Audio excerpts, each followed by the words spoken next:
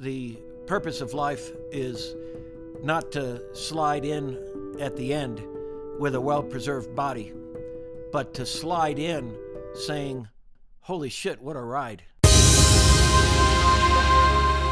Welcome to Leaders Labyrinth. I am your host, Michael Grant. We take you on a journey with resilient individuals who share how they have achieved the extraordinary. This show is designed to empower you to take the lead in your life's quest through the wisdom of our leaders, inflicting truth, possibility, and fueling your hearts with passion of what sets your souls on fire to becoming your best version of self. Aristotle, the ancient Greek philosopher and scientist, once said, "We are what we repeatedly do. Excellence, then, is not an act, but a habit."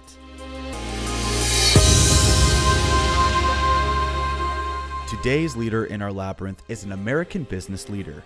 He currently serves on the executive board of a Fortune 100 company at Abbott Laboratories. He served as CEO for 12 years of a Fortune 500 company at St. Jude Medical. He is also the founder of the new National Museum of Military Vehicles in Du Bois, Wyoming. It is my great honor to introduce to you Dan Starks. Hello, Mr. Daniel Starks. Welcome to the Labyrinth. It's an honor to have you with us. We are here with Mr. Starks at his beautiful ranch in Wyoming. And when you look all around here, all you see is wilderness, sky, and beauty. It's an incredible experience and place to be. So thank you for hosting me and for your kind hospitality of allowing us to record here. Michael, it's my pleasure. I'm looking forward to our discussion. Fantastic. Wonderful. Wonderful. Well, I think a good place to start is just by educating our audience a little bit on who you are. And you're currently an executive board member for Abbott Laboratories, a Fortune 500 company. You were previously the CEO and president for St. Jude Medical from 2004 to 2016, another Fortune 500 company. Prior to that, you were the president of Day Corporation and have held executive leadership positions at several other medical device companies. And you've built an astonishing track record of leadership through growing these business operations and pursuing multiple acquisitions during your tenure. So it'd be great to learn about who is Daniel Starks, and what was that journey like, achieving these types of monumental things in your career where you got to hold such great responsibility as a leader in business in the medical industry. Were you always interested in the medical industry growing up as a child?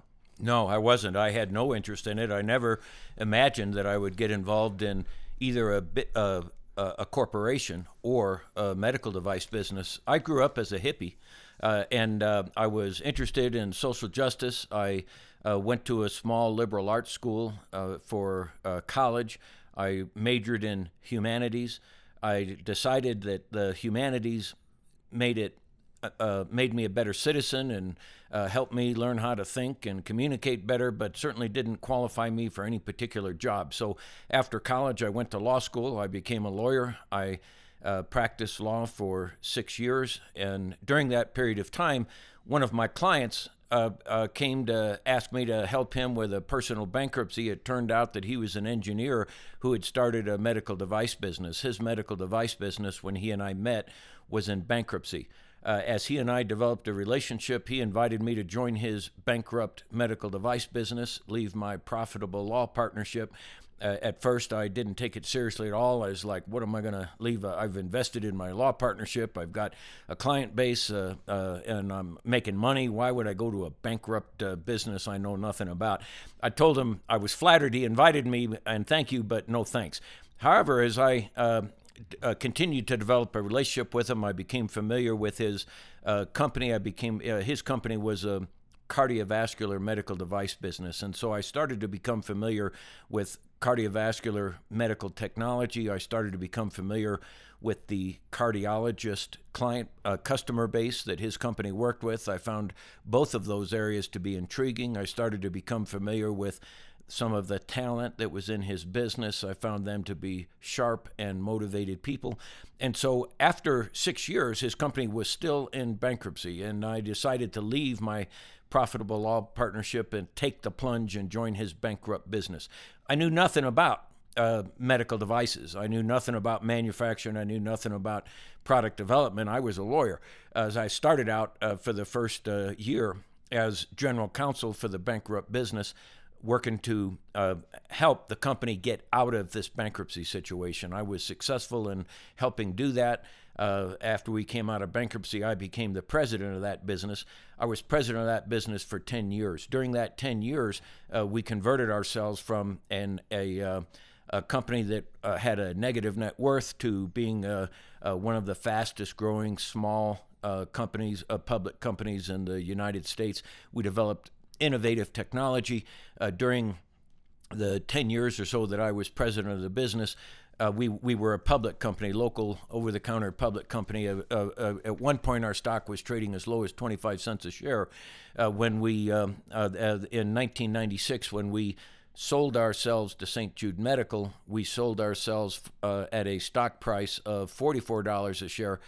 But that was after 4 2-for-1 stock splits. At one point, I did the math, and the return to shareholders who purchased the stock at 25 cents a share and then had 4 2-for-1 stock splits and sold their stock at $44 a share was about an 80,000% return. So I was the second largest shareholder of that company, DAIG, and that success made me independently wealthy. When we sold ourselves to St. Jude Medical, a larger medical device, a larger, more diversified medical device company, my plan was to retire there in 1996. I committed to stay on long enough to help fully transition the value of DAIG to St. Jude Medical, but then I didn't need to work anymore, so I was going to retire.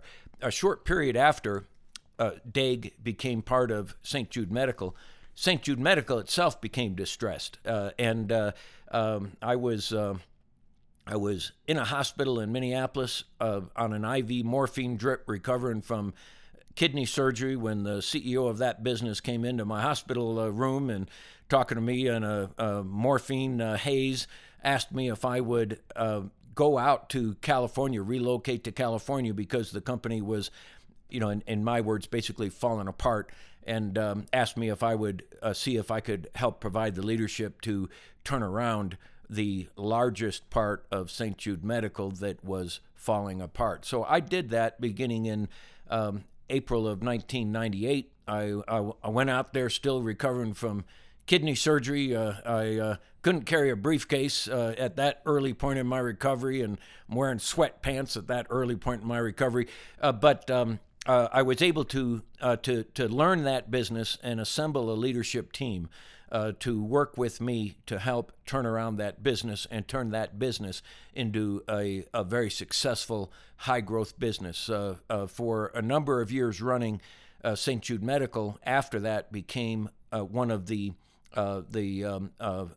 I forget if the metric was fastest growing or if the metric was greatest return to shareholders, a number of multi-year periods running. I was going to, after helping to turn around the part of the business that was failing, then my plan was to retire. I told the company I was going to retire. This was in 2000. I think, what was this? This was 2001. And they asked me instead to become president of the entire global business. I decided to do that, and 3 years later, I became chairman, president, and CEO of the entire global business. That was 1994. Then from 1994 to 2016, I stayed in that capacity. Then I became executive chairman of the business, ultimately leading to our becoming part of Abbott Laboratories in January of 2017. All in all, during that period with St. Jude Medical, then we had a number of 2-for-1 stock splits. We had a very high return to shareholders, and we became a fast-growing company in a lot of different parts of our business. We developed innovative technology. We did a calculation at one point that demonstrated that we helped save a life every 3 seconds of every hour of every business day. We had about 28,000 employees. We had $6 billion in annual sales, and wonderful life-saving medical technology at a volume where we were helping to save a life every 3 seconds. Wow. There's so much information there that you just shared with us, and that raises so many questions. And the work that you've done in the medical device industry, like you said, has helped save so many lives. And through the expansion of that product portfolio, bringing new companies into the acquisition phases, has helped people have access to this technology and to these medical devices so they can survive. Yeah, it was something we could all be passionate about. I used to say to people, I think I could find something to be interested in if I was in a company that was generating nuclear waste. I think I could find something interesting in doing that, but there's nothing that compares and nothing that helps a person get out of bed in the morning full of energy as much as knowing that you're helping to save that many lives every single day. So we all knew we were doing something good. It gave us a lot of energy. It put a lot of stress on us. Things go wrong with medical devices. We're always have that burden of finding out no products are perfect. You always, just like even sending a person to the moon, you have product failures. You have product failures on everything. So when they're life-saving medical devices, that burden of responsibility of having a product failure that either stresses a patient or can lead to the death of a patient is the other edge of that double-edged sword. But on the whole, we were tremendously motivated with every year we'd bring patients whose lives had been saved by our devices to come speak at our employee meetings and share their stories and talk about what an impact we'd had on them. And so all of that helped people stay focused. It helped people know they were doing something worthy. It helped people be energized rather than just punching a time clock at work. That tells me a lot about why you did the work that you did. Because the passion coming through your voice and your story, it says a lot about who you are and how much you care about others. Michael, you're saying that really prompts a key thought in my mind, if you don't mind me sharing it. And that is, as I know, the orientation and kind of the purposes of your series of podcasts. One of the things that I learned early on that always made a difference to me right through to today is I never went after the money. I focused on what is it that I could get passionate about. And that's something that I've said to people when I'm talking to young people and talking about what have I learned during my journey here in the series of different things I've done. If a person is focused on something that energizes them, good things follow. And if someone is saying, well, that's not really what I like doing, but I think I can make more money doing that, I think that is the beginning of the road to perdition. That's not the same quality life doing something for the money as the quality of life doing something because you're passionate about it.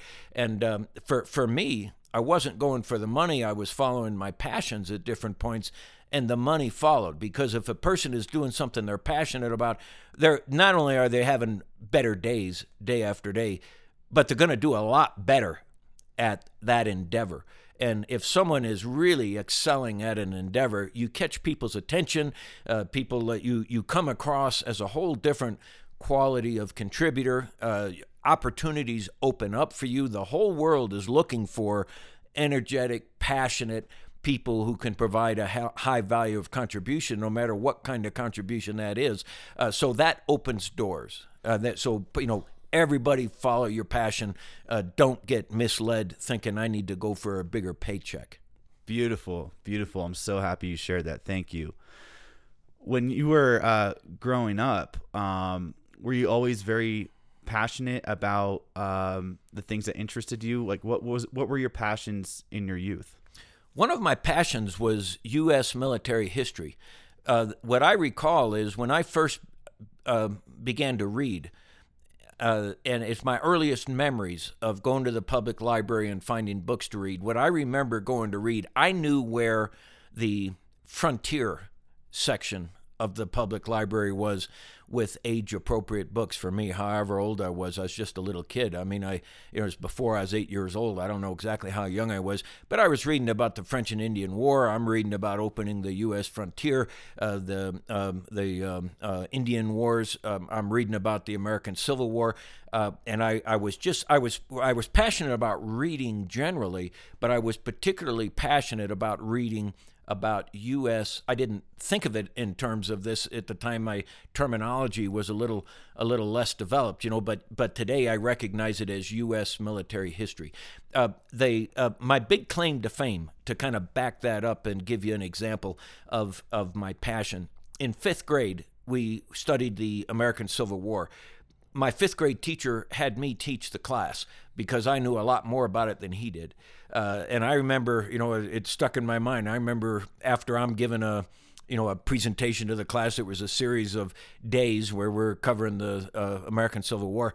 And I remember the teacher saying to the class, "Boy, isn't it something to have somebody like this in the class?" So I was passionate right at the get-go. And then as I found different things I was doing, I became passionate about them. There were times, when there were times when I lost my passion, and when I lost my passion, I made myself stop. I'll use as an example. One of the little known facts about me is I never graduated from high school. I dropped out of high school after 10th grade. I was having trouble at home. I wasn't fitting in. I was having what I viewed as a series of traumatic experiences in my family and in the environment that I was in, and I was headed down the wrong path. What I did then was I was able to get myself out of that situation and put myself into a different situation where I had more personal freedom and I had a peer group that I could better relate to. I went to college. I early entered into college. I had to take the SATs after 10th grade of high school. I scored high enough on the SATs that a particular liberal arts college admitted me to come into their freshman class without having 11th grade or 12th grade or a high school degree. Then I found plenty to be engaged in for an initial period of freedom and independence, living out of state, away from home, being able to choose how I'm going to spend my time every day. But I found myself there kind of abusing my independence, and I found myself partying too much. I found myself taking drugs. I found myself really not applying myself to the academic opportunities, and instead I was completely focused on the social opportunities. So I quit. I left college. I said to myself, I'm wasting my time. I'm getting stuck in a little bit of a trap here, and I'm going to take myself out of this situation. So I quit college. I took a year off. I just completely focused on my independence and non-academic endeavors.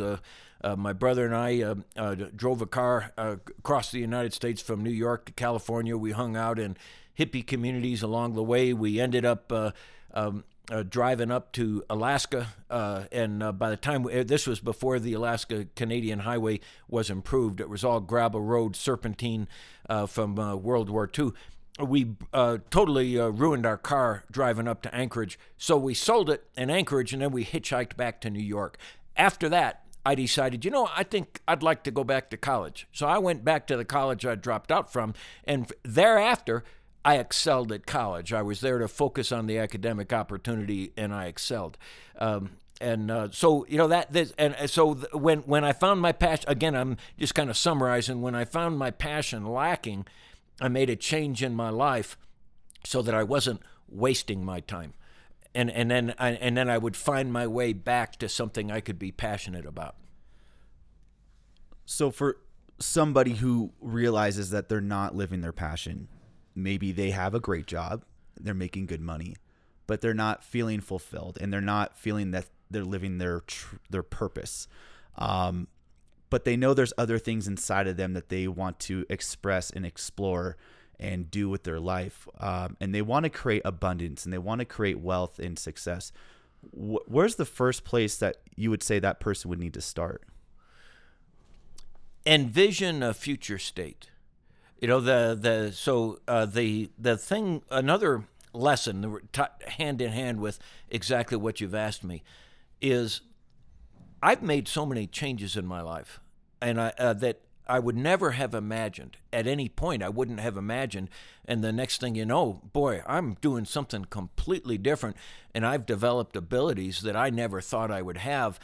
My takeaway from that is no one should underestimate their ability to change.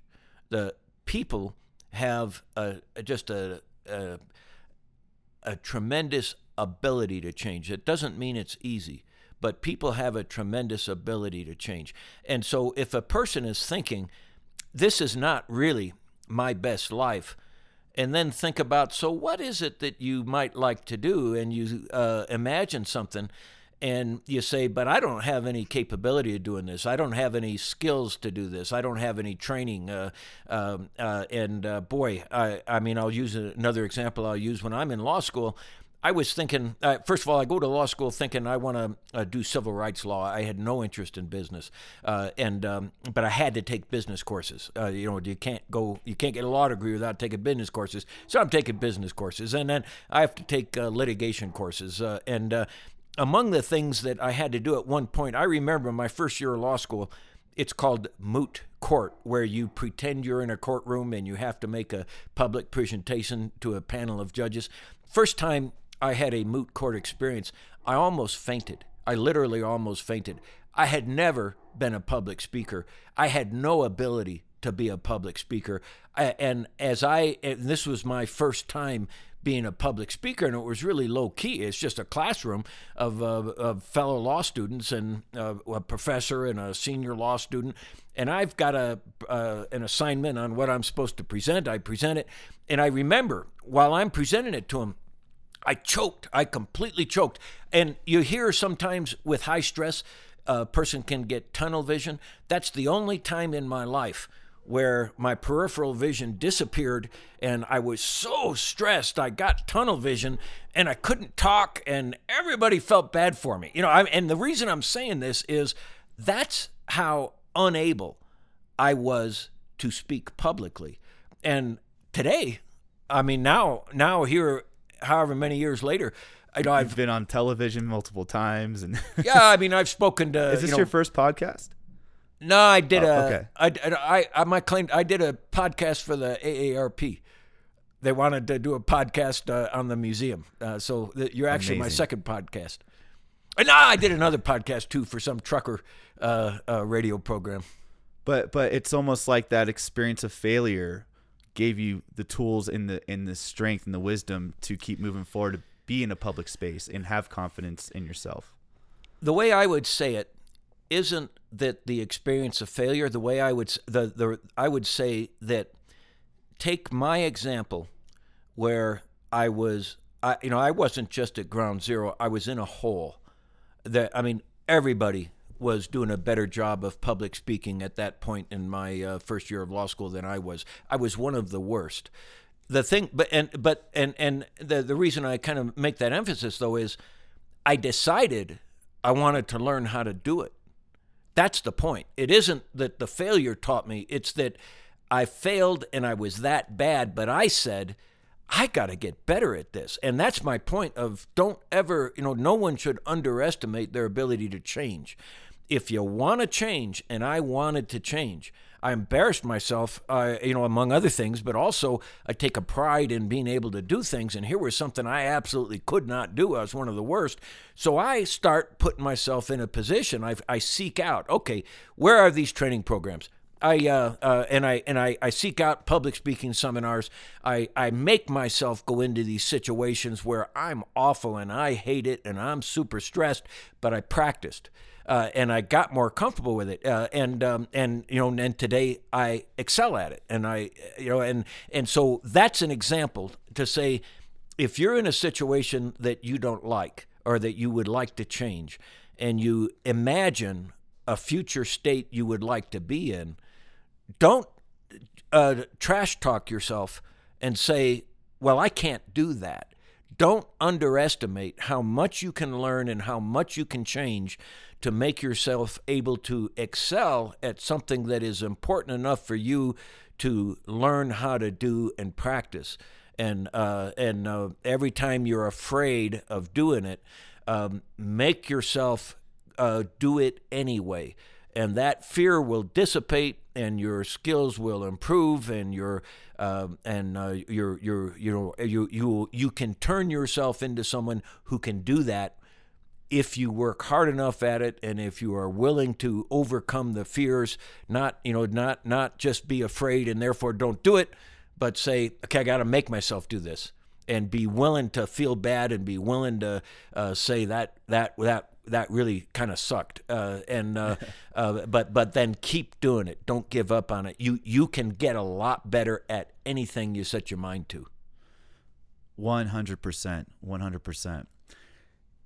Through my research in people who have achieved their dreams, who have achieved notable levels of success, they talk a lot about this visualization technique, whether it's an MMA fighter, artist, business person, somebody that's doing something creative and entertainment. And I've learned that to be true in my life, to really honor that and to take it very seriously. And one of the things I've learned, and I don't know whose research this is from, but I came across this fact, and I fully believe in this, is that human beings separate themselves from other creatures on this planet. And that one dimension that separates us from others, amongst many other things, but the one key dimension is that we have the ability to materialize from visualization. So once we have a thought or something that we can imagine, that we can see, we can connect with it mentally, spiritually, and emotionally.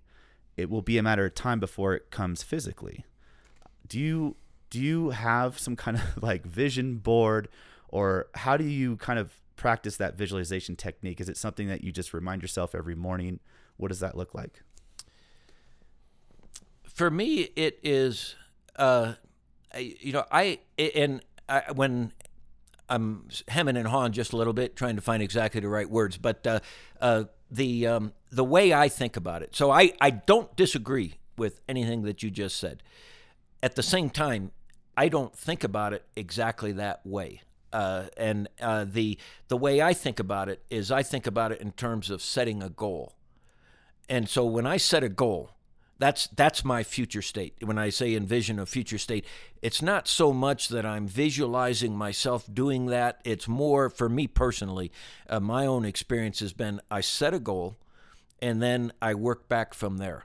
And I think about, now, what do I need to do? If that goal is important enough to me, and maybe my goal is public speaking, if that goal is important enough to me, now, how do I get started heading down a path that I think, with the little bit of information I've got right now, I think these next steps are going to help me get closer to that goal. I might be right, I might be wrong, but I think of it as goal setting, and then working back, I think of it as analysis or problem solving to get what information do I need to learn to have an idea of how to act constructively to get me closer to that goal. You start out saying I want to be whatever, or I want to climb Mount Everest, or I want to swim the English Channel. You say, well, that's a goal. I don't know anything about how to do that. All right, so you got to start getting information, and then as you get information, you find out there's a lot of things involved with that goal you had no idea of. I was researching swimming the English Channel at an earlier point in my life. I was a distance swimmer. I thought, man, that'd be something to swim the English Channel. And one of the big challenges is tides. Another big challenge is how cold that water is. And another big challenge is all the debris in the English Channel. People get broken bones trying to swim the English Channel, having debris hit them. So you start out saying, well, this is just a matter of swimming a distance. No, it's not. There's a whole lot of other things involved. I think that's pretty typical. Anytime someone sets a goal, that it starts out being very aspirational. It's very often a person doesn't really know exactly what is involved and what's entailed. What do you need to overcome to achieve that goal? So you have to start finding out about it. And meanwhile, you're making best guesses on, well, here's a course I could take. Here's a job I could take. Here's an experience I could have. Here's some physical conditioning that I can address. All of which I think will be just a little baby step to help me be closer to achieving that goal. And then you keep getting better informed along the way. Fantastic. What is, so you really broke that down very well in a way that I've actually never heard it before. So thank you for that. In my experience, having goals prompts action. It prompts accountability. You have sometimes a date, sometimes you don't, but you have an endpoint that you're working towards. And the way you explained it is universal.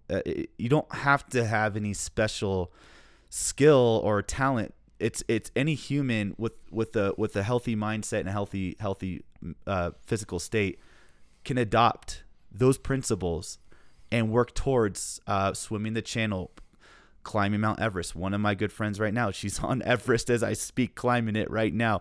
And people doing these amazing things with their life, and they're not professionals at it, but they find a way. They create the path. So thank you so much for sharing that. Who would you say has been a big influence on your life overall?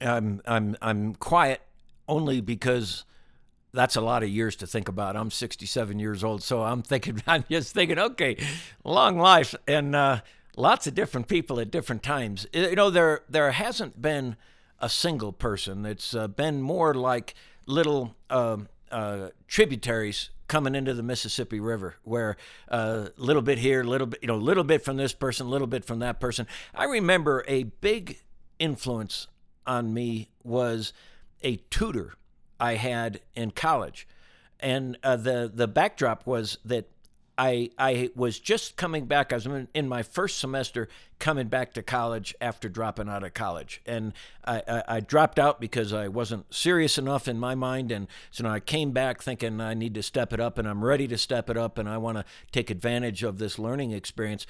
And that first 2 semesters I was back, I went to school in Oxford, England, and not as part of Oxford University, but I was taking tutorials from Oxford graduate students. And I had a particular Oxford PhD candidate who was my tutor for a classical literature tutorial. And his standards for himself were so much higher than my standards for myself. I learned a lot. First of all, I felt embarrassed, thinking I like to think of myself as having something on the ball, and compared to this guy, I'm not even in the same zip code. I mean, this guy is performing at a high level, and his expectations of what is good enough are a lot higher than mine. I'd had no experience with those kinds of standards, those kinds of expectations. And so him having those expectations of me, and me being honest to say I'm falling short of those expectations, really motivated me to up my game, and I did. So he had a tremendous influence on me. I had another, different people, different professors along the way had big influences on me. A lot of people that having somebody treat me poorly would have a big influence on me, both to help me understand how abusive and detrimental it is to treat somebody poorly, and also then to have me know that I'm not going to act like that. I'm going to behave better to other people. And, so there's no one person that is like a kind of a guru to me, but I certainly have learned a lot of things from so many people, either from their bad example or from their good example or from their positive encouragement. Absolutely. Well said. And thank you for just being vulnerable and just opening up and being honest about that. I appreciate it. So if I were to ask you, what does the word leadership really mean to you? How would you answer that question? Well, it means set an example. That's the first thing it means. I'm absolutely committed to leadership by example, and throughout my career, my view of my obligations as a leader have been, I'd better be performing better than anyone else now as a mindset, not as a reality. But when I was a lawyer, I'm the first person in the office. I'm turning on the lights every day. I was the last person out of the office almost all the time. When I'm CEO of St. Jude Medical, I'm the first person in the office every day, almost every day. I'm often the last person, at least one of the last people out of the office. I would, on travel, let's use the example of travel. A lot of CEOs in public companies have private airplanes, for example. The company pays for them. They're tremendously expensive. But these CEOs and these senior executives in these large firms will decide to use company money to, it's partly ego and it's partly convenience, to fund an airplane department in their public company. That's typical. That's the norm. I never did that, and I always refused. And my rationale was two things. One was we never have enough money for product development. Now, let's say a private aircraft, private aviation department. I don't, they can cost any number of things, but they're all going to be seven-figure numbers and multiple seven-figure numbers. It's going to be some millions of dollars you're spending on pilots and aircraft and all that kind of stuff. So, how could a leader justify saying, we don't have enough money for product development? Product development is where we save lives. Product development is where we fuel sales growth, is where we fuel the ability to compensate everybody appropriately, as well as to reinvest and continue to expand to the business, as well as create the money to give back to shareholders, who are the people who own that money. And instead, you get these senior executives saying, well, I'm going to skive off some millions of dollars so that I can fly privately. And why? It's to me, it's an abuse. And the next thing about it is nobody likes, I was flying 200,000 miles a year, all commercial. And it's like, that's a pain in the ass. And there was nothing fun about the travel. It's just grueling. And I suppose commercial travel's gotten worse here in these last few years, but it's never been pleasant. And so nobody likes doing that. Nobody likes, this road warrior thing. It's a tough lifestyle. It's bad on your health. It's bad on the stress. It's really wearing. And so why would I say to other people in the company, you need to do this, and meanwhile have me be nice and cushy on private flights? It's like leadership by example. If I'm expecting people to do it, I need to show them I'm doing it too. This is what we do, and then I'm setting a standard, and I'm showing the authenticity, and I'm showing I'm in this with everybody else, and that was always my goal. My goal wasn't to be as a leader. I've seen leadership styles where the leader wants to set her or him apart. I never wanted to do that. I wanted to be a teammate, setting examples, working with everybody with the idea that we're all in this together. We're either all going to fail together or we're all going to win together. And if we all win together, we're all going to benefit from it. And if people see that and they believe it and it's authentic, you get a heck of a lot of energy. And so again, that's part of the, when I think of leadership, I start out saying leadership by example, but the goal of leadership is to create a high-performing, sustainable team. And you can't, in my mind, you can't sustain, you are, no matter what else you count as a check box you're checking and saying, well, I did that, okay. You're not doing the best you could be doing unless you create a team with a lot of talent, where everybody's being treated well, and where everybody's saying, I am lucky to be here. If you're creating an environment where the very best people say, I can find better, they leave and they find better. They find a leadership environment that is like what I'm describing. And then you end up losing your best people. The people you keep are the people that are lower contributors. And that then, over time, creates a culture. You ever have a high-performing culture where people are thrilled they're there, and they're telling other people, man, if you can get on board here, it's a good thing, on all levels. And now you're a winning company. your customers are happy, your patients are happy. If it's as our customers would often be the healthcare providers, not the patients. Your employees are happy, and everybody's working really hard. And when hard times come, everybody's got skin in the game, and they all want to overcome whatever this challenge is that's created the hard times. Versus other companies, some of our competitors, the competitors I liked the most were the ones where the leaders were on an ego trip. They set themselves apart. They didn't understand the business. They didn't dig in. They flew on private airplanes. They had a political environment, not a performance environment. It was a matter of kind of sucking up to the leadership team, and that's how you get ahead. Versus hard work gets you ahead. So leadership is it's setting the culture. It's creating the team.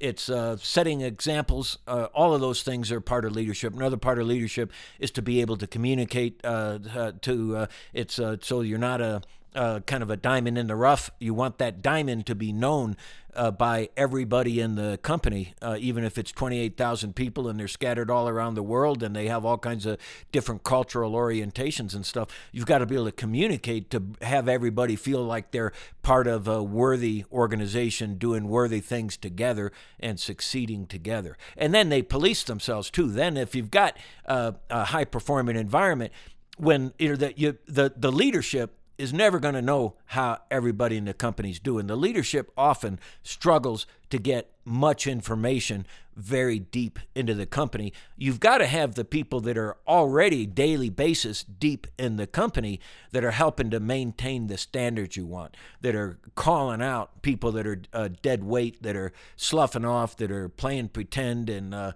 they're really sucking resources. You're wasting resources on these people, and they're not really helping. And so then the all of the value that performing contributors are creating, some of it gets dissipated off to these people that are just hanging on rather than actually helping to carry their own weight. So, all of these things to me come to mind when you ask me about leadership. Excellent.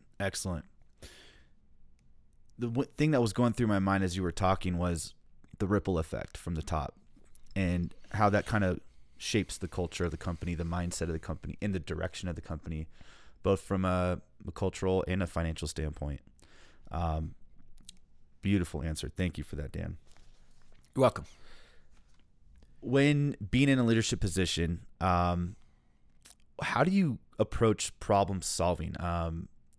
What's kind of like the first thing that comes to mind if I were to ask you, like, what are the three things an executive leader needs to understand when trying to solve a problem in any capacity?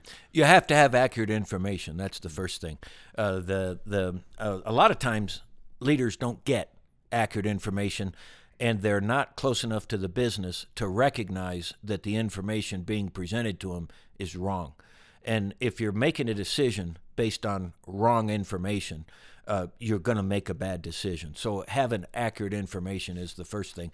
And in order to have accurate information, the leaders need to really dig into the business personally. They can't rely on information that is fed to them. Throughout my career, I was fed information, usually in good faith. Very rarely was I being maliciously fed false information.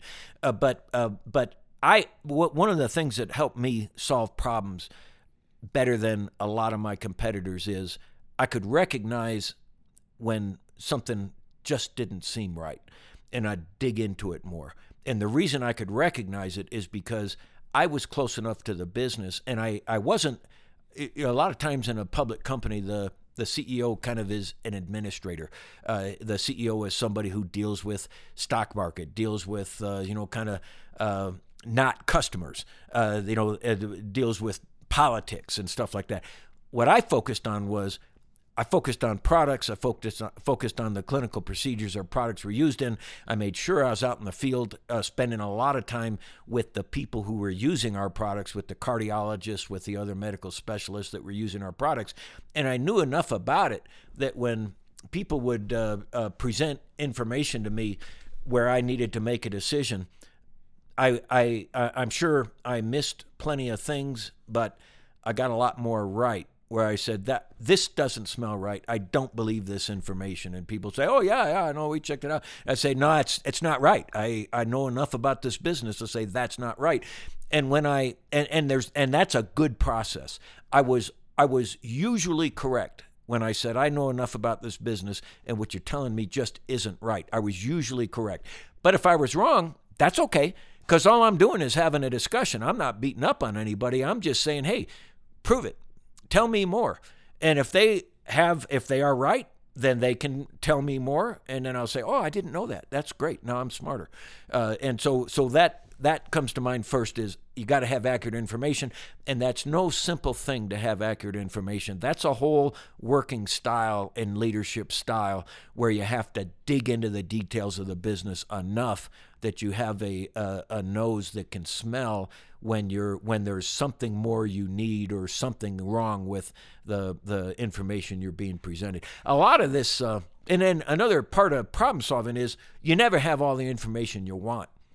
A good way to fail in problem solving is to be frozen and be indecisive because you need more information, and you'll never get all the information. There's a judgment involved in problem solving to say, okay, I wish I knew more. I don't know more. I will never know everything I need to know, and I'm going to have to decide anyway. So that judgment of when do you make your decision, even though you don't know everything you'd like to know, and then that judgment of, okay, what decision are you going to make? It's like there's an instinct that you have or don't, or you have in varying degrees. You shape that instinct by knowing a lot about your business. And so again, if you're in a leadership position where you stay in the corporate offices, you are not going to have the instinct of someone who is in surgeries in China and is in the company offices in China and is talking firsthand with people in China and people in Germany and people in every other of the 130 countries that we did business in. You have to just have a lot of experience, and then that experience. If you have a narrow base of experience, when you have to make a judgment without all the information you like, you are less likely to make the best judgment. So that comes to mind too in problem solving is you've got to accept you got to push for information to be accurate. You got to accept you're never going to have all the information you want, and you have to develop the judgment, which comes from how broad is your experience and how deep is your experience in your business and industry about your competitors to know when is it time to make a judgment and then to make the best possible judgment, even though you don't have all the information you wish you had. Wonderful. Thank you so much for that. If there's a new CEO who's taken that type of responsibility in any given company, and they're looking to expand, they're looking to grow, do the acquisition track, I think a lot of what you said kind of plays into that arena. Would you say that? In terms of getting the right information? I would. When I think of a new CEO, because I was a new CEO, right? So and I was a new CEO in a couple of different environments, and I saw what new CEOs did that set them up for failure, and I know what I did as a new CEO that were key ingredients of my success. The first thing I would say to a new CEO is ask a lot of questions. Because, no matter, even if you came up in the business and you say, well, I already know the business, still being the CEO has new dynamics that you haven't had previously in your career. And you'd never really appreciate that until you're the CEO. And then no matter how well prepared you thought you were, there's something different about being a CEO than being the person right next to a CEO. But particularly if you're new to the business, if you've come into the business in a CEO role, the very first thing I'd say is ask a lot of questions. Don't pretend you know stuff. Don't get sucked into thinking, well, I'm the leader, so I can't ask questions. That'll show that there's things I don't know. No, you go grill everybody. You grill them and find out how good they are. Find out what they know. If they're excellent, you're going to learn a lot from them. And then you connect the dots. One person answers your questions, the next person answers your questions. They're answering questions about the same business. Is what they're saying holding together, or is what they're saying disparate? And you kind of say, are you all working for the same company? So you got to ask a lot of questions to assess your talent. You got to ask a lot of questions to start developing the ability to make good judgments. And then you form a bond with people. If you're talking to somebody who is spot on and is telling you all about it and has her or his act together, and they're just shining, well, you compliment them and you thank him and you let him know, man, I respect you. And that's how you're going to build a relationship, is by respecting their capability and their expertise and their leadership and their ability to continue to contribute more in the business. And you're not ever going to know that unless you're talking with them and asking them a lot of questions, getting into a discussion. And then you let them see how you think too, as you respond to information you're giving you, and that gives you a chance to build your credibility, your respect as you're investigating, kind of doing due diligence on, okay, so what do we have here? What's working? What isn't working? And, just all kinds of questions. A second thing here, I had a thought in mind and I've kind of blanked on it a little bit after questions. Yeah, the second thing is, I've seen new CEOs who think that they're supposed to be, have the answer to everything. And of course they don't. So they play pretend. They try to bluff through it. And they consider it to be a sign of weakness to need other people around them, kind of thinking, well, I'm supposed to be Zeus. I'm supposed to be the almighty, to know everything, omniscient. And I replaced a CEO who is just like that and failed horribly because of it, thinking he needed to keep his own counsel. He needed to be above it all. He needed to just be this kind of mysterious, omniscient leader. And as a result, he's a fish out of water and failed horribly in a very short period of time. My approach was completely different. What I said to everybody is, I need everybody to know what I know. If I'm the only one who understands what the issues are and understands what we have to work with, we're never going to be on the same page. I want everybody on the same page. I want everybody to have the same problem I have. I want everybody to know the same strengths and the same weaknesses that I have. I want everybody to know the same competitive concerns, the same own company capabilities that I know, so that we can all solve this problem together. Now, you've got a different background. You're going to bring a different perspective to it than I am. All of us are. But we put it, and this is that thing of multiple heads together being better than one. No matter how talented any one person is, you still have your background. You don't have different backgrounds. Get other talented people with different backgrounds, all with the same information, and now talk about what's the best course forward. You'll come up with a better solution to the problem with that kind of teamwork and that kind of diverse input. And you can't have that teamwork and diverse input unless you have a transparent operating environment. When you have a company where people say, well, I'm gonna control my information. I don't want people to know what's going on in my area because of they're all bad reasons, but plenty of people operate that way, where they say, I don't tell anybody this, and my thing was, everybody needs to know everything within reason. There'd be some personnel matters that would be confidential. There would sometimes be legal confidentiality that would limit the transparency. But to me, that was a critical thing, is to have transparency and share as much information as possible, so that everybody can have the most meaningful contributions to help them solve those problems. Love it. If you were to categorize 3 principles that help you make decisions in life or business, where do you lean in terms of that? A first principle in my mind is to be aware of your own baggage and your own vulnerabilities. And so this would be something that, again, is a lot of people don't want to talk about it. A lot of people don't want to talk about their own baggage and their own vulnerabilities. But so I'm only answering your question indirectly here because I want to get into this background about baggage and vulnerabilities. In my experience, I'm sure my experience is incomplete and there are plenty of exceptions to what I'm going to say. But in my experience, everybody comes through childhood with scars. There are pathologies in families. There are pathologies in working relationships. There are pathologies in peer relationships. There are pathologies in community dynamics and stuff. I mean, I came through my childhood with a lot of scars. And that was part of what motivated me to leave home at 16 and leave home after 10th grade of high school. And a person then can do one of two things and I call those scars and those, the pathologies that influence you as a kid, all the bad experiences you have, all of the unfairness, all of the things people say that are mean. It might be a parent, it might be a sibling, it might be somebody else important to you. They say mean things that affect your self-confidence, that make you, that just, I say, create a scar without getting into just kind of all the details of what that scar might be.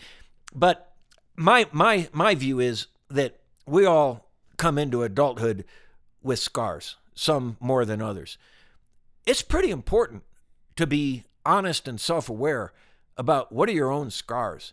If you're hiding from your scars and if you're kind of stuffing it, things are going to come up where you're trying to push away the reality because it's scary and it's hurtful, and to me the first thing is be aware of your own scars, and then what I would add to it, this wasn't your question, but what I would add to it is, boy, is there ever a lot of value in facing these traumas from growing up directly and figuring out how to reduce the negative impact of these traumas that you suffered before you became self-aware enough to have an adult perspective.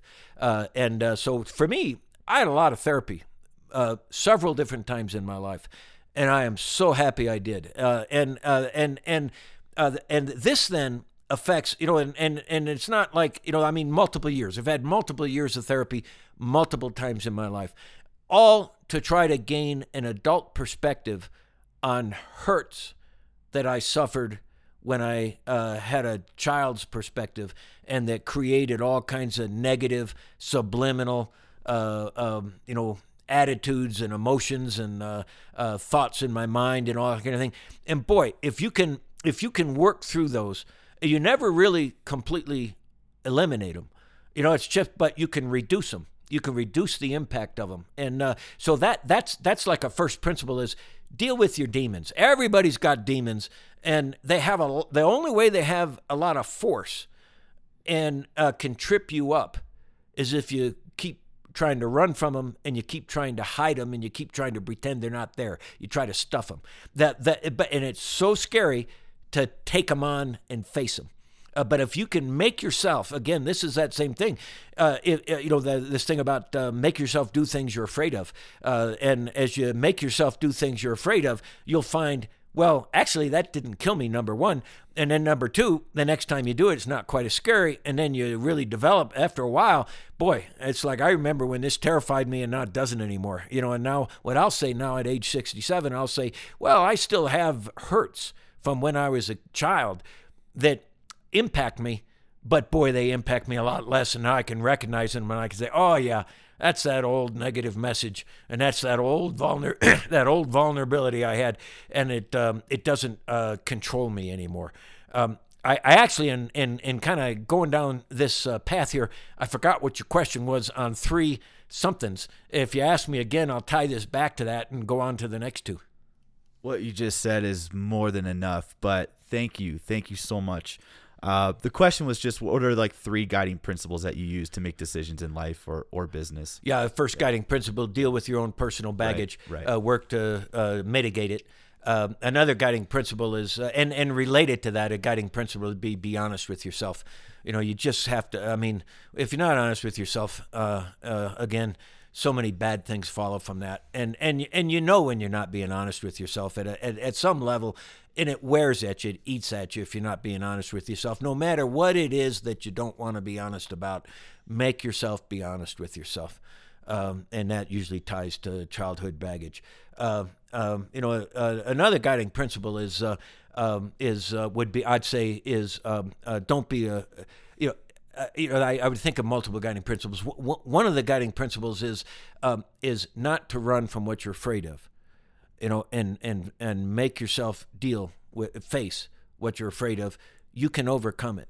Whether it's claustrophobia, whether it's fear of heights, whether it's am I a good enough person, you can overcome it. Make yourself face it, and reduce that fear. That fear is going to stay powerful if you run from it. If you face it and take it on and go through it, even though it's unpleasant, you reduce the impact of that fear. Yeah, another thing would be don't try to do everything yourself. Don't be afraid to ask for help. That'd be another guiding principle. Nobody is going to do everything his or herself. And it's not a sign of weakness to ask for help. It's a sign of strength and confidence that you are asking for help. And you'll do a lot better when you ask for help and are willing to receive help.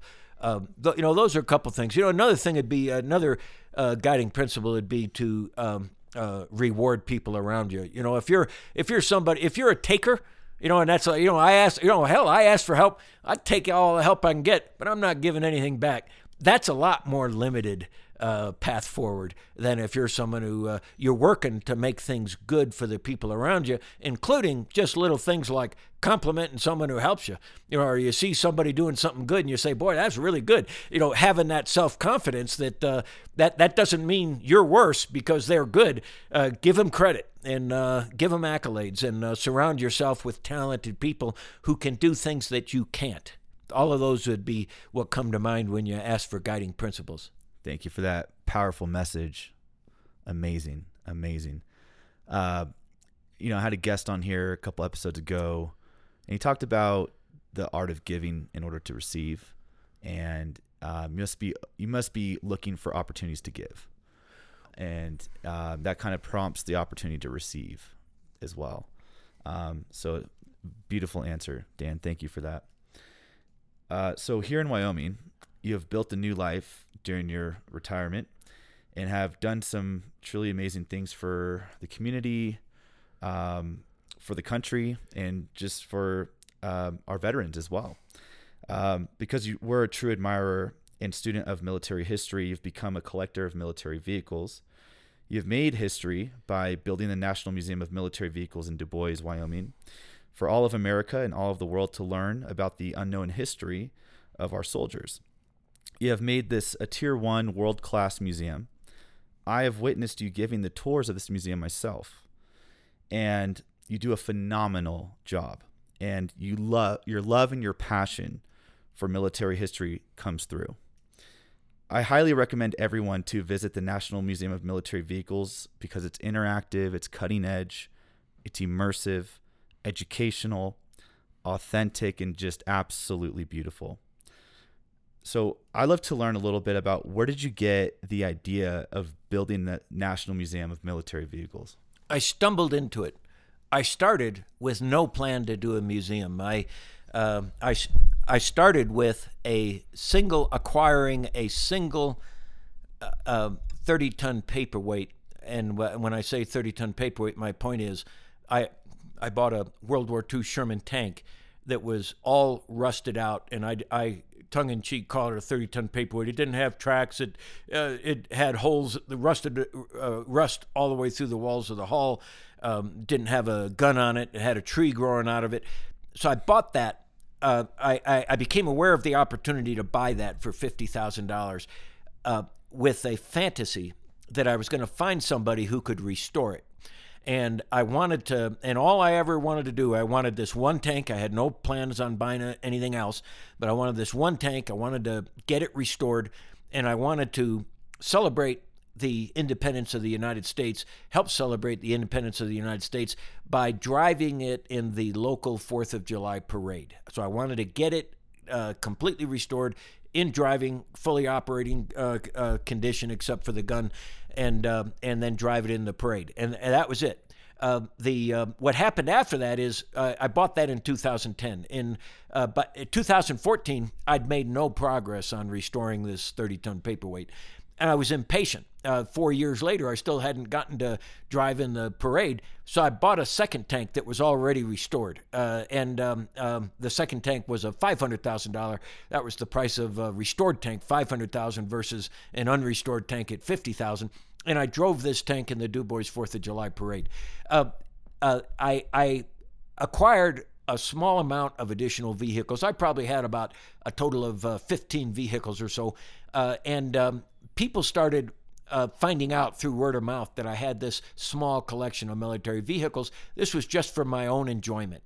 Every time I bought one of these small number of military vehicles, I would find out more about it. I'd find out more about, so exactly how was this used? I would read, and I wouldn't read reference books. I'd read the human interest stories. I'd read, let me read about Sherman tanks. Let me read about Sherman tank crews, and then read about their conditions of combat and all of that. And then when people would come to look at, say, hey, I hear you got some military vehicles. I hear you got a tank. Do you really have a tank? Can I come look at it? And I would always say yes. But then when they came to look at it, then I would start talking about, imagine serving in this. And I'll use the example of a Sherman tank. So when you see it, you've seen it. It's not that big. The tank itself is a lot larger than the fighting chamber inside where the crew goes. 5 people go inside that fighting chamber. When you put 5 people inside this cramped fighting chamber, people can't even turn around. It's extremely claustrophobic. And imagine, first time I climbed into this Sherman tank by myself, and I'm a smaller guy. I climb into it. I've got the hatches open. I got an anxiety attack from claustrophobia. And then I'm thinking, man, imagine 4 other guys being in here, and imagine closing the hatches. And then if you close the hatches, all you can use to look out is you look through, it's called a periscope, but it's just a little narrow rectangular slit. Now, close the hatch, imagine that claustrophobia. Now imagine the lack of visibility looking through a little narrow rectangular slit, no peripheral vision. Now imagine the combat environment. The Germans had tanks that could destroy our tanks with armor-piercing rounds. Our tanks could not destroy German tanks with armor-piercing rounds. I'm referring to direct frontal shots. Their armor was thicker on the front than ours. Their guns were more powerful than ours. As a result of that, if we're faced off 1,000 yards apart, we fire an armor-piercing round at them. They do the same to us. Our armor-piercing round is going to bounce off their front armor. Theirs is going to take out our tank and kill the crew inside. So here you are knowing that that's the reality, and you can't see much. And you have to be able to see to maneuver away from that tank, German tank giving you a kill shot. You've got to be able to see. You want to see them first so you can maneuver around to the side. The armor is thinner on the side of their tanks. You can penetrate the armor on the side, but that depends on visibility and superior mobility. You're trapped. You can't see. Now fire your main gun. We've fired our main gun with gas propulsion, not firing live rounds, but firing frozen water bottles. That's not as loud as a real firing a real round with all of the powder and everything. But when you fire the main gun, it deafens everybody. Everybody outside you got to tell them, gonna fire it. Everybody cover your ears. Anybody in the tank needs to cover your ears. Imagine, and my point is just, it's a lot louder than anybody would guess. Now, think about how loud it is if you're inside and the hatch is down containing that noise and the gun is literally 4 inches away from your head and it fires. Think about how loud that is. Everybody's deaf. So you're claustrophobic. You can't see. You can't hear. And when you fire that main gun, smoke fills the fighting chamber. You can't breathe. And you are vulnerable to the enemy has a better tank. And so you can't see, you can't hear, you can't breathe. You're claustrophobic. You have an inferior gun. You have inferior armor. And a lot of Sherman tanks were killed along with their crews. We lost something like 5 Sherman tanks for every German tank we took out. And yet these Americans got back into those tanks. Four companion tanks in their platoon got destroyed yesterday. and you know you know exactly why they got destroyed. It's all these things I'm talking about, and you get back into your tank and go out into harm's way the next day again anyway, and you do that day after day after day. Now that's a different experience than just saying a Sherman tank weighs 30 tons. It has a 75 millimeter gun. Here's how thick. It's not about the tank. It's about that human experience. So the National Museum of Military Vehicle is a bait and switch.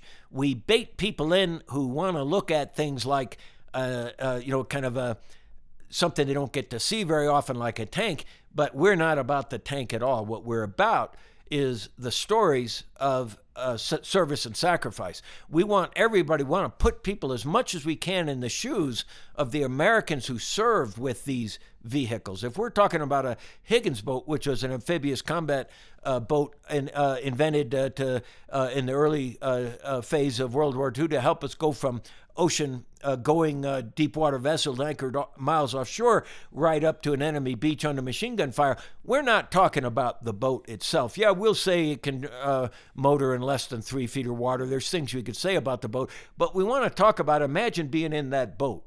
And now there's a lot of different realities that we can convey while everybody's looking at this Higgins boat about Americans who actually lived or died coming in on this boat in these tremendously challenging circumstances. And that's what the museum is about. It's about, if we say, I never served in a military capacity, which was one of my motivations to do this museum, is to give back. I went into private business. I became independently wealthy. Other people went into military service. They made no money to speak of. Even 4-star generals made no money to speak of. Well, I can give back. I can honor them. I can make their stories live. I can pass their stories along, and I can the point I make to everybody who comes through the museum for one of my tours is I say it's one thing to tell a veteran thank you for your service, and you can mean it, but you don't know what they did. It's another thing if you know what was it like to actually be a crew member of a Sherman tank, and then the next example and the next example and the next example. That's what we want to do. We want to tell as many non-military people as we can. Do you realize what Americans actually do when they serve in a military capacity? And if you know the stories of what they actually do and how they died and how many ways there were for them to die, and those who survived who came home often with survivor's guilt, often with terrible traumas that they carry with them for the rest of their lives. If you know what they actually did and you say, thank you for your service, it means a lot more. And they're going to be able to tell that you know something. When you thank them for their service, they're going to be able to tell the difference between kind of perfunctory, automatic, like, hi, how do you do, shaking hands with somebody, versus I'm really glad to see you, when you see somebody that means a lot to you and you're shaking their hand. That's what we want to create as much as we can here for non-veterans to help them really appreciate and really thank and really in a meaningful way honor Americans who have served in a military capacity. The other thing that we're doing is we have an agenda here where we're aware of how little so many young Americans are learning about American military history and about the many things that we have done as a country that are really things that are very unique in a positive way. We have points of our history that are negative and black eyes and embarrassments. Those things all we need to be honest about all those kinds of things. But we don't have a terrible history. We have an extraordinary, wonderful history with a lot to be proud of. Let's learn about those things too. Let's be honest about the things that are black eyes, but let's also learn about the things parts of our history that are exceptional and that we have to be proud of. One of those things, who knows, who learns in school that the United States has liberated more foreign countries from foreign occupation or domination by armed minorities than any other country in the history of the world? Who learns that in school? I don't know anybody who's learned that in school. That is black and white factual. We liberated so many countries during World War II. We liberated South Korea. We liberated Kuwait. We have liberated hundreds of millions of people, not Americans. We've liberated hundreds of millions of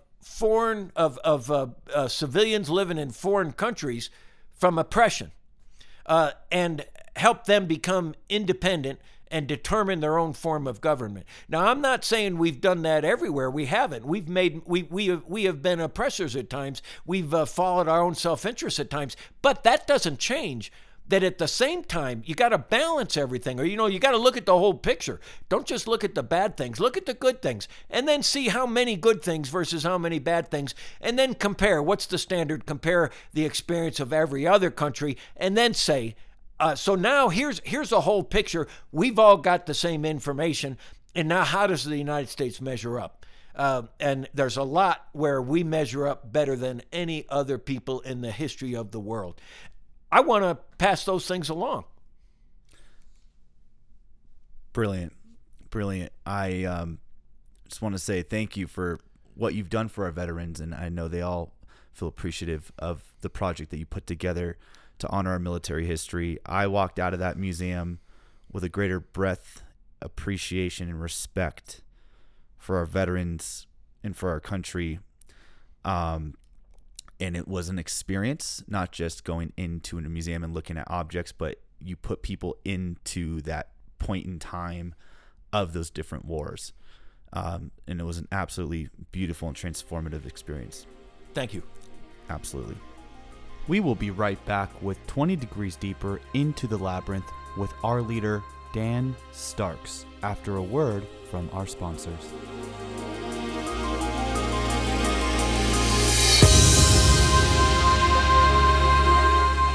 We would like to thank our sponsor, One Education, One World, a Section 501c3 certified nonprofit on a mission to bring quality education to children in the rural parts of the world that do not have access to schools. OEOW gives these children quality education by providing them with an educational space, curriculum, supplies, qualified teachers, and leadership in underserved communities. The focus is to inspire hearts and minds of all children, while fostering their social, psychological, and spiritual well-being. If you'd like to learn more on how to support OEOW and bring quality education to underprivileged children, please visit www.oneeducationoneworld.org/donations. Help us make a positive change in our world and our children's lives. Education is the right of every child, even a child far away, living in dire conditions in far-to-reach places.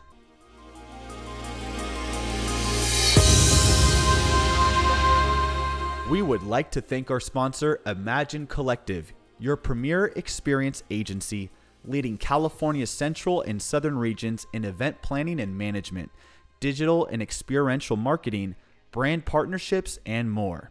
Serving all coastal and inland communities, from Monterey County down to San Diego County in the Great Golden State. One of my favorite things about Imagine Collective is they donate a portion of their proceeds to a trusted charity of your choosing for each service they provide. Contact them today at 323-207-9572 and visit their website for more information at theimaginecollective.com. Mention Leaders Labyrinth and enjoy 20% off your first service. Imagine Collective. Let's collectively imagine how to make our world a better place through the everyday work we do together.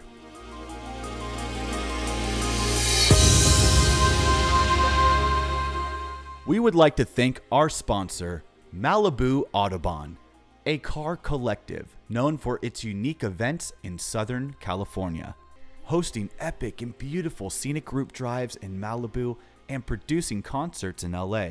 But there's a lot more to it than just these events. Beyond its popular line of apparel, Malibu Autobahn is well known as a curator for some of today's biggest music videos, TV shows, and other productions, sourcing and handling rare special vehicles for all types of projects. You can learn more and join Malibu Audubon at malibuaudubon.com or simply visit at Malibu Audubon on Instagram.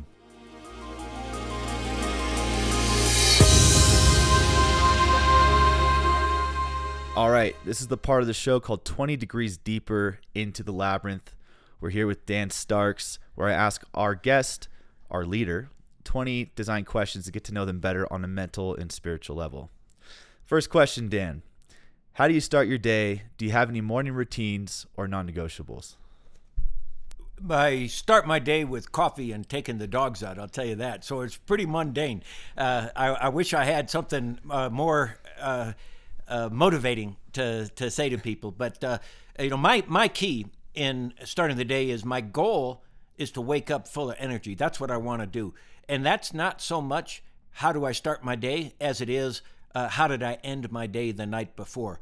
If I didn't take care of myself ending the day the night before, then I'm less likely to, if I stayed up too late, if I had too much wine, then when I start my day, I'm going to start my day dragging. I'm not going to be my best self. I'm not going to have the best day. So that's really the key, I think, is ending the prior day well, and then I'm going to have a wonderful start to my day and a good rest of my day, too. What is your favorite quality about yourself? It's tough to pick a single quality. It's always a combination. But honesty and determination would be two qualities that come to mind. And, to me, it's, I'm not always honest. Again, to be honest, I'm not always honest, but it means a lot to me to be honest. And so that's and I usually am able to be honest with myself and usually able to be honest with others. And that means a lot to me to have me hold myself in high regard, to respect my own integrity and to have other people respect my integrity. I would also like to add, though, the point about determination, because we haven't touched on that yet in this discussion, and that's been maybe it's a guiding principle, but a key difference between people who end up where they want to be and people who don't is who keeps going and who quits. And that comes under the category, that's what I'm talking about when I say determination. There's lots of things I got wrong, but as long as I didn't quit and I kept at it, and when I got knocked down, I was willing to get back up and try it again. That's something that I like about myself, is my determination. What characteristic do you value in other people? Honesty, for sure. More than anything, honesty. That's it. I mean, that's a clear one for me. People can, everybody has faults, and I like accepting the humanity of people, which means accepting their faults, in my mind. But if they're not honest, I don't care to be around them. If you could travel back in time to any era, what time period would you want to live in? I'm an optimist, and I'll take this time period. To me, that's just how I think about it. I think about, well, this is what we have, and so I don't wish I was somewhere else at another time. I'm sure if I was in another time, I would find all of the things in that time that I could enjoy and help make my life rich. But I don't envy any other times, and I'm happy with what I have here. What is a book that impacted your life or that you would recommend to others? The two books that come to mind. One is Aristotle's Ethics. That's the book. It's the book is called Ethics by Aristotle. And he talks about, it's a book about moral philosophy. He talks about what's it take to be a good person. And some of it's dated, but it had an impact on me. Another book that had an impact on me was another philosopher, Montesquieu, I believe is how his name is described, and maybe I'm forgetting now, but he's got a book called Essays. And he's talking about, he had cancer in the latter part of his life, and he wrote about the experience of having black urine and But he was an upbeat, constructive, thoughtful person, and so his book had a big influence on my life as well. If you could sit on a bench and have a deep discussion with anyone alive or dead, who would it be and why?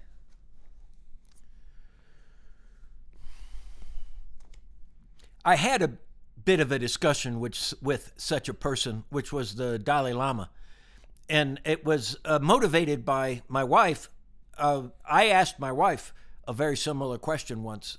For some reason, we were talking about if we could meet and talk with anybody, who would we want to meet and talk with? And she said the Dalai Lama. And in my position as CEO of St. Jude Medical, I had an opportunity to then go have a private audience with Dalai Lama. So my wife and I went and had a private audience with Dalai Lama. It was a fascinating experience.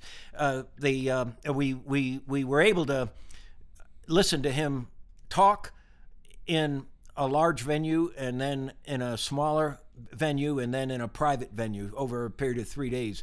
What people would ask him is they would ask him what was most important to him. And, like people would be, and people were kind of thinking, you're the Dalai Lama, you must have answers to the mysteries of the universe, not literally, but something like that. And his answer to what was most important to him was just very personal. What he said was most important to him, and what he said he was most concerned about losing was his mindfulness. So very Buddhist, very personal mindfulness. He wants to. It's the meditation, the being centered, and having this sense of being, that mindfulness, that he would, and so every day, the key thing for him is to be mindful and not get drawn up into the, or distracted or take out of perspective the mysteries of the world. And I'm sure that I don't have the education and experience to describe exactly what was so important to him about mindfulness. I've studied some Buddhism. I have a bit of a sense of what mindfulness means. So it's not just like a mystery altogether, but at the same time, I would love to have him say more about what mindfulness is to him. And, that's the kind of thing that people who study Buddhism, I kind of think that's what they spend their whole life learning more about. So just exactly what is mindfulness and how deep does it go and how pervasive is it? And so that would be something that would come to mind. Beautiful. What is one of the most important lessons that you've learned in a relationship?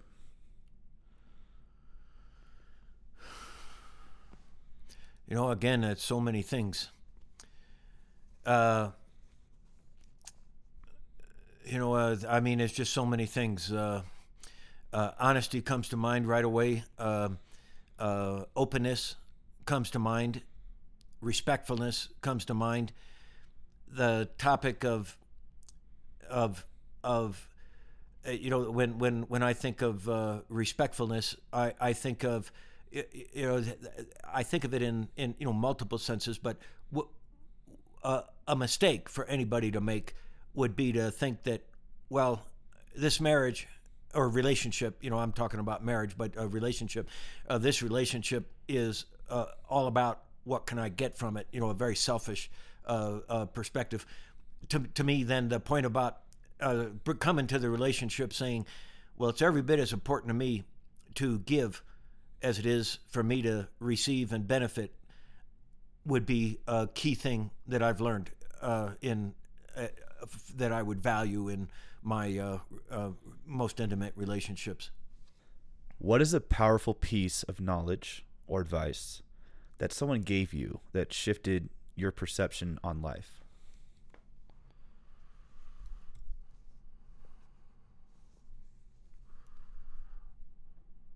We'll get through it. That's it. We'll get through it. So it's kind of like, there's a lot of different ways to articulate that. But no matter how challenging something is at the time, we'll get through it. And it's almost like another articulation of that would be to say, it's always darkest just before the dawn. We'll get through it. Looking really black around here, but dawn's going to come. And so no matter how bad something is, it'll pass. No matter how bad something is, it'll change. Now, if the bad thing is the death of somebody, well, that's not going to pass. That's going to stay, but it'll change. The loss, the response to that person's death will change. It isn't going to be. It's totally devastating right now. I don't know if I can go on. It'll change. We'll get through it. And so that would be it, is the idea. It's that optimism. Is the glass half full or is it half empty? The glass is half full. There's a lot of good things here. This one is really bad. This one is not going to define us. We'll get through it. What is your definition of success, and what did it take for you to arrive at that definition? Well, I'd say definition of success is to be happy. Be happy as much as one can be. And to me, my pathway through the labyrinth to get to a state where I have a general, more often than not, my general state of being is one of contentment. General state of being. So yeah, I get in a bad mood and I have, all kinds of, I'll get angry about something. But generally, I'm feeling good about myself. I'm feeling good about life. I'm looking forward. I'm thinking to myself, man, this is good. Life is good. And I'm thinking, I'm 67 years old. I'm thinking, I'd like to have this continue on for a long time. If I'm dead in a car accident tomorrow, that's okay. I mean, I can't do anything about it, number one, but number two, that's okay. I've had a really good life, and I appreciate it. And at the same time, I would like to keep doing this. It's like how much more good and fun stuff can I do going forward? How long will my health hold out? How long will my energy levels stay up? Hope we don't have a nuclear war. Just all those kinds of things. I mean, it's like it's a good life, and but this point about I would define success as happiness, and when I think of happiness, I think of having a sense of contentment more often than not. That to me is happiness and success. Do you have a daily mantra or philosophy on life? I don't have a mantra, but what comes to mind when you ask me is we don't get this day over. Every day we get once. And I waste days, but I tell myself there's only so many days and I don't want to waste this one. And that kind of comes back to I'm having fun, I'm enjoying, I'm happy. I want more days of happiness. Now, if I want more days of happiness, it's not a matter of wishful thinking or how long am I going to live. It's a matter of, well, I've got today. What am I going to do with it? So that, it's a cliche a little bit, make the most out of each day, but that would be what comes to mind when you ask me that question. Why do you think we are here as a human species? It's a profound question. I'm not a religious person. I kind of, I mean, there's a lot of different ways to think about that. So there is one existential level to think about it where I'd say, I'm not sure that we're here for a reason. I'm not sure that we're not here because of just a lot of different molecules and chemicals and serendipitous combinations, and lots of the universe doesn't have us there that had a different combination of events that led to the state of being in other parts of the universe. So on the one hand, I'm not sure that with me not being a religious person, I'm not sure there's a reason, there is an existential reason that we're here. I'm not sure of that. But so then it's a matter of, and if you start with that, which I do start with, then it's a question of, so what reason am I going to create for why I'm here? And to me, it's everything that we've been talking about what makes a full life. I don't know why we're here, but I'm going to make the best of it. And I get plenty of reward out of giving to other people, as well as a lot of my sense of self-satisfaction is in helping other people, genuinely, not in a superficial way. So to me, those are all among the reasons we're here. I want to have the best life I can, and whatever I can do within reason for the people I choose, to help them have the best life they can. That to me is the reason we're here. If reincarnation is real, what animal would you want to be in your next life? I'm just happy being me, so I'd be another human animal. I mean, again, I'm not wishing I was a tiger or a snail. You know, I mean, I'm really happy. Who would want to be a snail? Yeah. The tiger is attractive. I'll tell you what. Well, if I was going to have to be anybody's animal, if I was going to have to be an animal, not a human, I'd want to be one of my wife's dogs. Great answer. Well said. What is one quote that has resonated profoundly with you? There is a quote, and it's a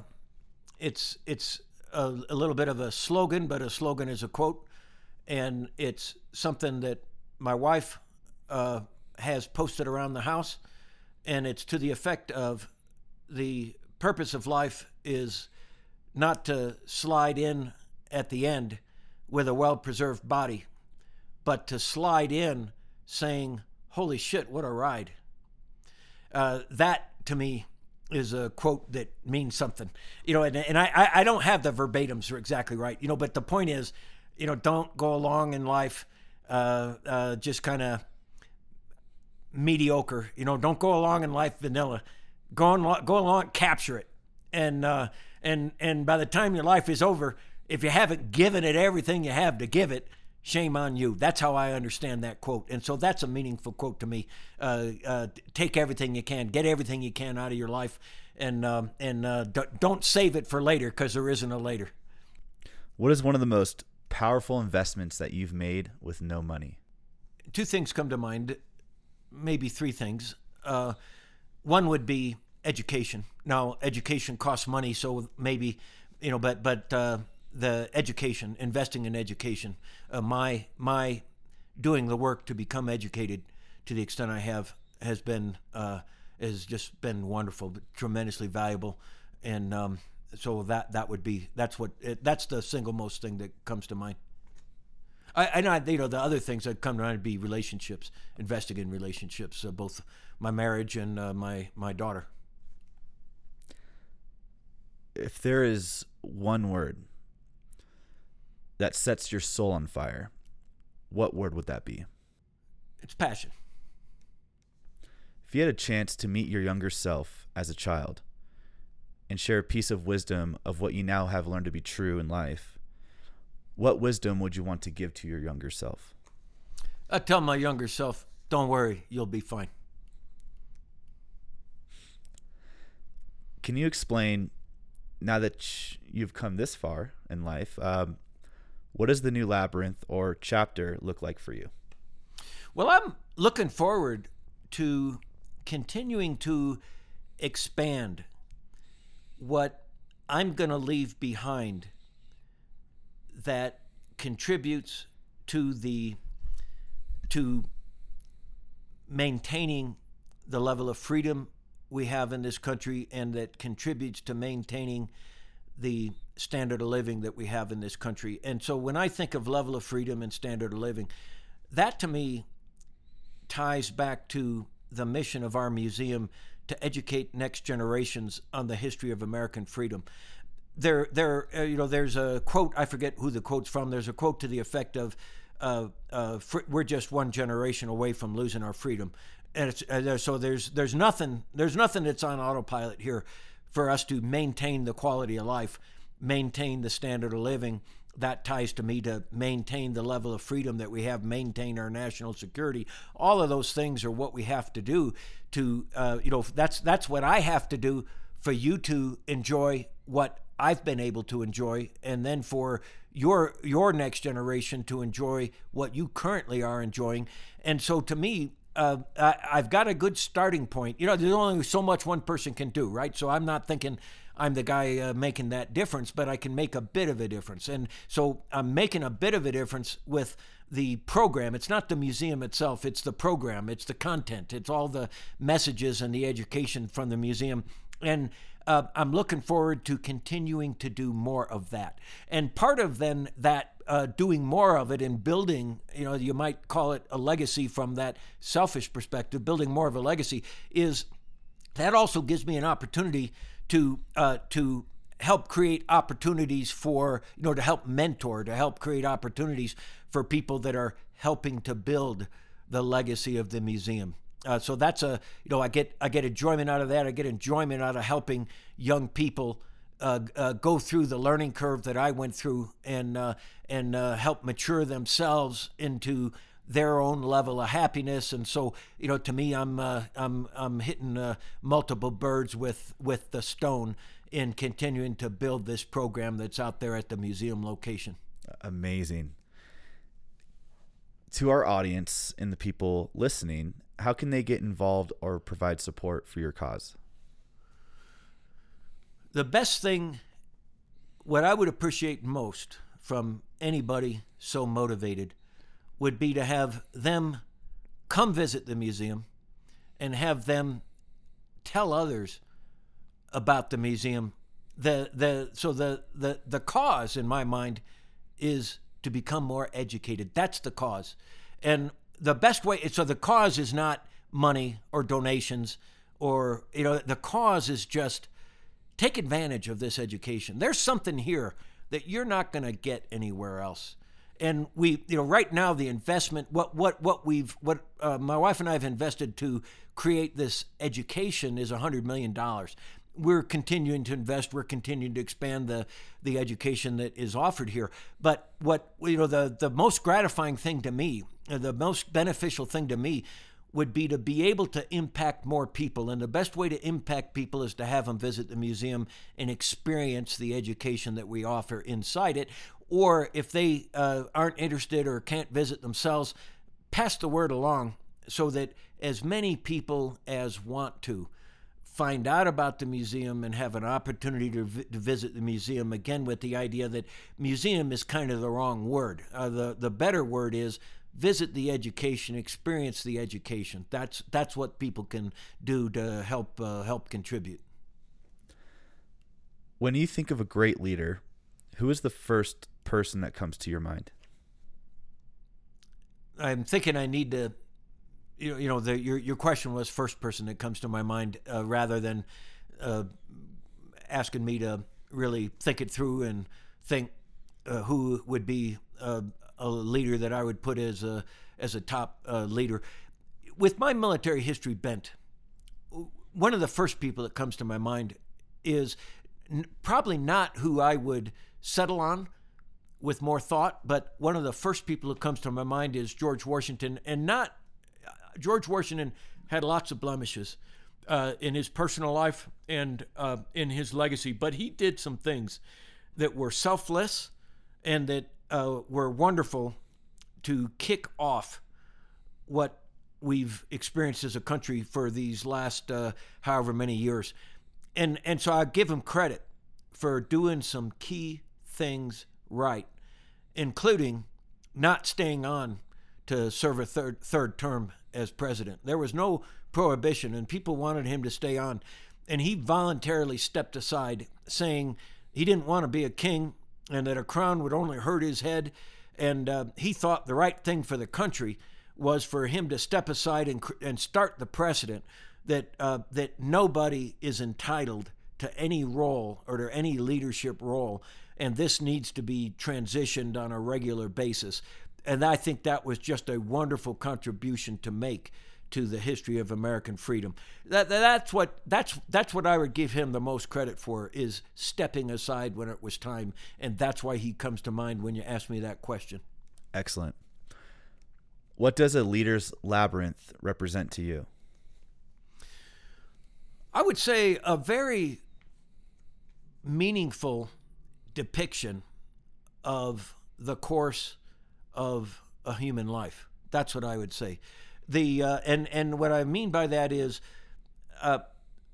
we all can make our plans, and we can all have in mind what life is going to be like. My experience is life was had all kinds of unexpected twists and turns, and opportunities and doors open and doors close, all that kind of thing. And so to me, I mean, I never expected to have the life that I've had. And that to me is what a labyrinth describes. This is the part of the show where I ask a hypothetical question to our leader. This is called Messages to Mankind.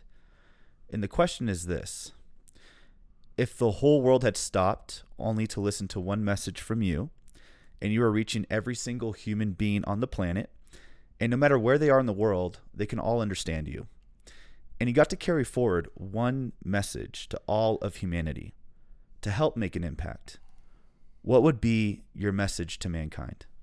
I'd say we all matter. That's my message. We all matter. Beautiful. Beautiful. Mr. Dan Starks, I want to honor you for sharing your spirit, your heart, and your wisdom with us today, for expanding the reach of medical devices to save lives of those in critical condition all over the world, for making history by giving back to our country, our veterans, and for the world by building the National Museum of Military Vehicles. You've emerged as a leader of global positive influence, transformation, humility, courage, and service. So thank you for helping us make a better world and for joining us in the Labyrinth. Thanks for giving me the opportunity. Absolutely.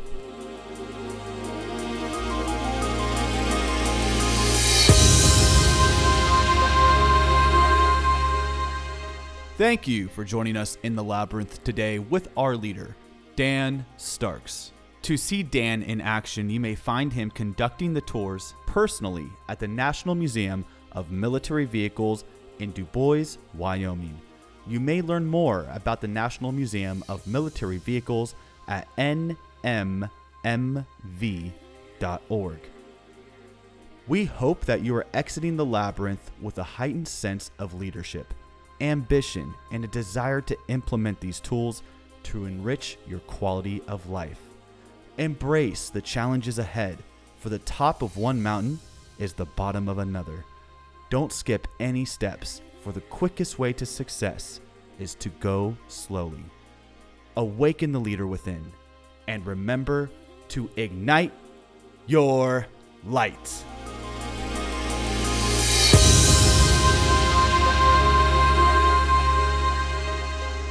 The effort